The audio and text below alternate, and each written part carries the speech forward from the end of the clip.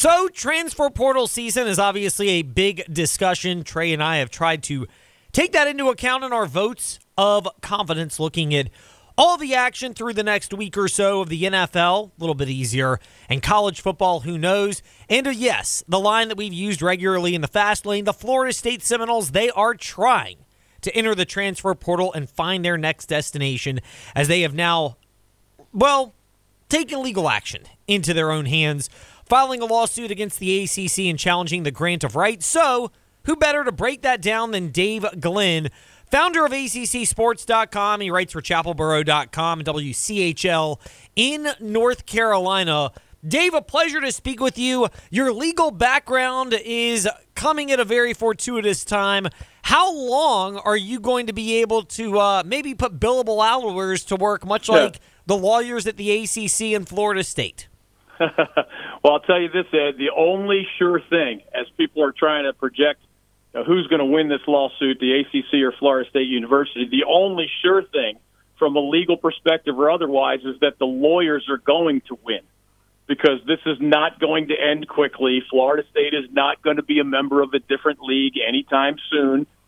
Even when you read about a first judge's decision at some point well down the road, that's not going to be the end of the case either, because of appeals and negotiations. And it's very hard to predict where this is going to go. We've been saying for years that there's a reason no other school has challenged the grant of rights, right? Texas and Oklahoma didn't challenge it when they decided to leave the Big 12 for the SEC, and that's because, in part, their attorneys were telling them it's a tough thing to get out of. Florida State decided to kind of break glass in case of emergency, and now it's a very antagonistic process legally after a lot of antagonistic words back and forth over these last several months. FSU lobbed the first proverbial grenade in this situation at the ACC earlier today, Friday, December 22nd, when they announced at their Board of Trustees meeting the desire to get out of the ACC. Is there anything the ACC could have done to avoid this, even over the last handful of months with expansion and advocating for Florida State on behalf after being left out of the playoffs? Or was this an inevitability as Florida State looks at what schools that they recruit against, in fact, and the SEC and Big Ten will have to allocate to players, and senses that it may be hard to keep up? Well, I think if the ACC gave the Seminoles everything that they have asked for in recent years, maybe this could have been avoided.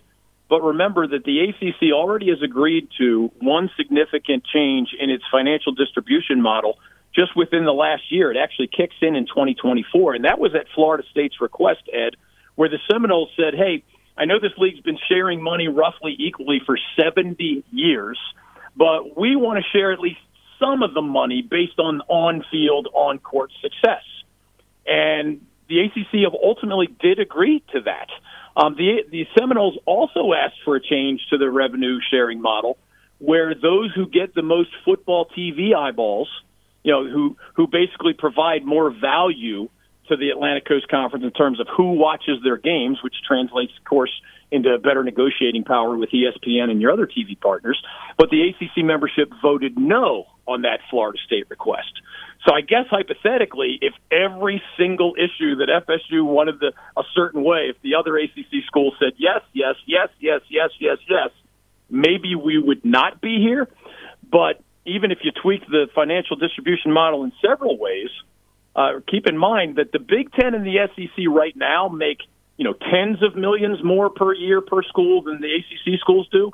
But that number is about to grow to $40 million a year per school per year. And even if you tweak the model, you might lessen the gap, but you're still going to have a gap. And that grant of rights is all the way through 2036. So as we've been saying for a while, I didn't know when this dam was going to break, but Florida State was not going to hang around without doing something all the way through 2036. David Glenn Show is the Twitter account for Dave Glenn of ChapelBoro.com and WCHL, and he's with us here in the Fast Lane. Dave, the ACC and Florida State are obviously at extreme odds at this particular juncture, and it doesn't look like anything's going to change that anytime soon. Is Florida State just hoping that there's a resolution for this? Do they expect that? How do you anticipate Florida State wanting and realistically believing this is going to play out? Well, they're going to, I think, argue some legal long shots that doesn't mean that they can't win some of the legal battles. Keep in mind, Maryland, when it left the ACC about a decade ago, according to its contract, was supposed to pay a $50 million exit fee. In the end, after some legal battles, the sides settled, and Maryland did end up paying $30 million plus. But that's an example from a decade ago where they didn't pay the exact full amount that was listed in the document that they had signed. So Florida State is in part here seeking cost certainty.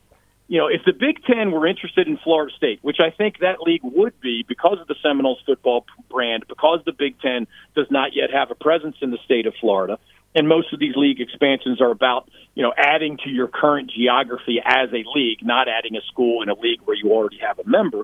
Because of all that, I think in a vacuum, the Big Ten would be interested in talking to Florida State seriously about jumping to that league. However, I can promise you the Big Ten has said to FSU, until you get this legal black cloud called the grant of rights away from hovering over your head there in Tallahassee, we simply can only have casual conversations. We can't have real world, will you come, you know, on this timetable conversation. So I think FSU knows that even if it doesn't have the better legal arguments, and I don't think it does, they want to make this process proceed legally so that maybe they at least have a better idea of whether they could negotiate the terms of their exit down to a more manageable money amount, or maybe, you know, buy back some of their media rights so that when they jump to a new league, that league would benefit from whatever the Seminoles were able to negotiate in a buyback with the ACC.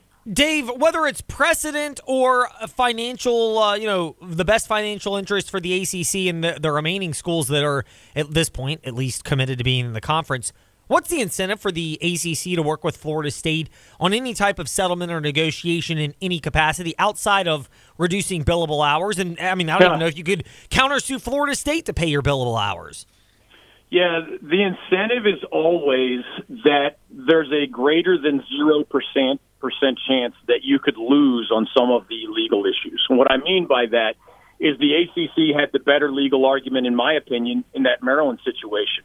But the ACC didn't go all the way to the mat and every time say, we want every last $51 million plus from Maryland, and we're not going to discuss any other alternative. What often happens, Ed, is that a judge, and I don't mean the first judge, I mean later in the process, a judge will say, let's say you're the attorney for Florida State. They'll say, Mr. Lane, when I look at these legal issues, I don't think you have a great chance of winning. I won't tell you it's a chance of 0, but I don't think you should be very aggressive in your negotiations with the ACC. And then they'll say, let's say I'm the attorney for the ACC, the lead attorney. The judge will say to me, Mr. Glenn, I do think you have the best chance of winning on these legal arguments, but I can't tell you that that's 100%. So I wouldn't shut the door entirely on negotiating that number down with Mr. Lane, who's representing the Seminoles. In the real world, even the party that has the better legal arguments knows that there is a chance on one or more legal issue that some judge in some jurisdiction at some level somewhere may rule in favor of the Seminoles. And there's a value to that. And usually, again, down the road, either a judge or a mediator convinces the two parties that, hey, if you really want a divorce, let's just find the right number and let the ACC go on without the Seminoles, let Florida State find a home in its new league, but force those Seminoles to pay a fair number on their way out. Dave, a couple more questions left for you here in the fast lane. The ACC presenting a unified front against Florida State. How unified is the conference, or if so, if not, which schools or how many schools might be in the group of, let's see how this plays out with Florida State. Maybe they can shatter the glass ceiling, and then we can just go right through it a lot more effortlessly. Well, absolutely, positively, the Clemson Tigers are intrigued by this, because if somehow Florida State were to get out of the grant of rights, Clemson would leave the ACC as quickly as Florida State would. There's no doubt about it. It's another good football brand. It could be the Big Ten. Who knows about the SEC, because the SEC already has the South Carolina Gamecocks in the Palmetto State, and the same issue is hovering over the Seminoles when it comes to the SEC, because the Florida Gators are there in the Sunshine State, and those schools won't want another in-conference, in-state competitor. But in that bigger picture, that's the reality of the situation for Clemson. I do think schools like UVA and UNC, who would rather remain in the ACC, they would be forced to contemplate whether they would be willing to land elsewhere. Because I promise you, on the short list of schools the Big Ten is interested in, both UNC and UVA are high on that list for different reasons than Florida State.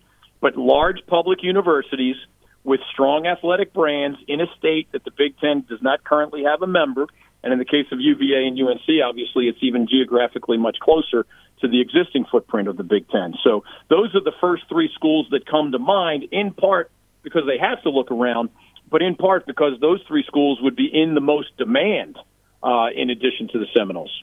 Dave, last one for you. We keep up with your work at David Glenn Show on Twitter and the NC Sportsnet, their Twitter account, and, of course, chapelboro.com, where you write and contribute regularly, Dave. When and how does this all end? It'll take a while, meaning, Florida State's not leaving this league in the next year and a half. I'll put it that way. After that, it's a little harder to guess. But I do think that judge or mediator conversation that I described earlier will happen more than a year down the road. And at that point, both sets of lawyers will have a better idea of whether they're acting from a position of strength or whether the judge is telling FSU, these are legal long shots. I won't get into the legalese with your listeners, Ed, but FSU is arguing a concept called bad faith and a concept called fiduciary mismanagement.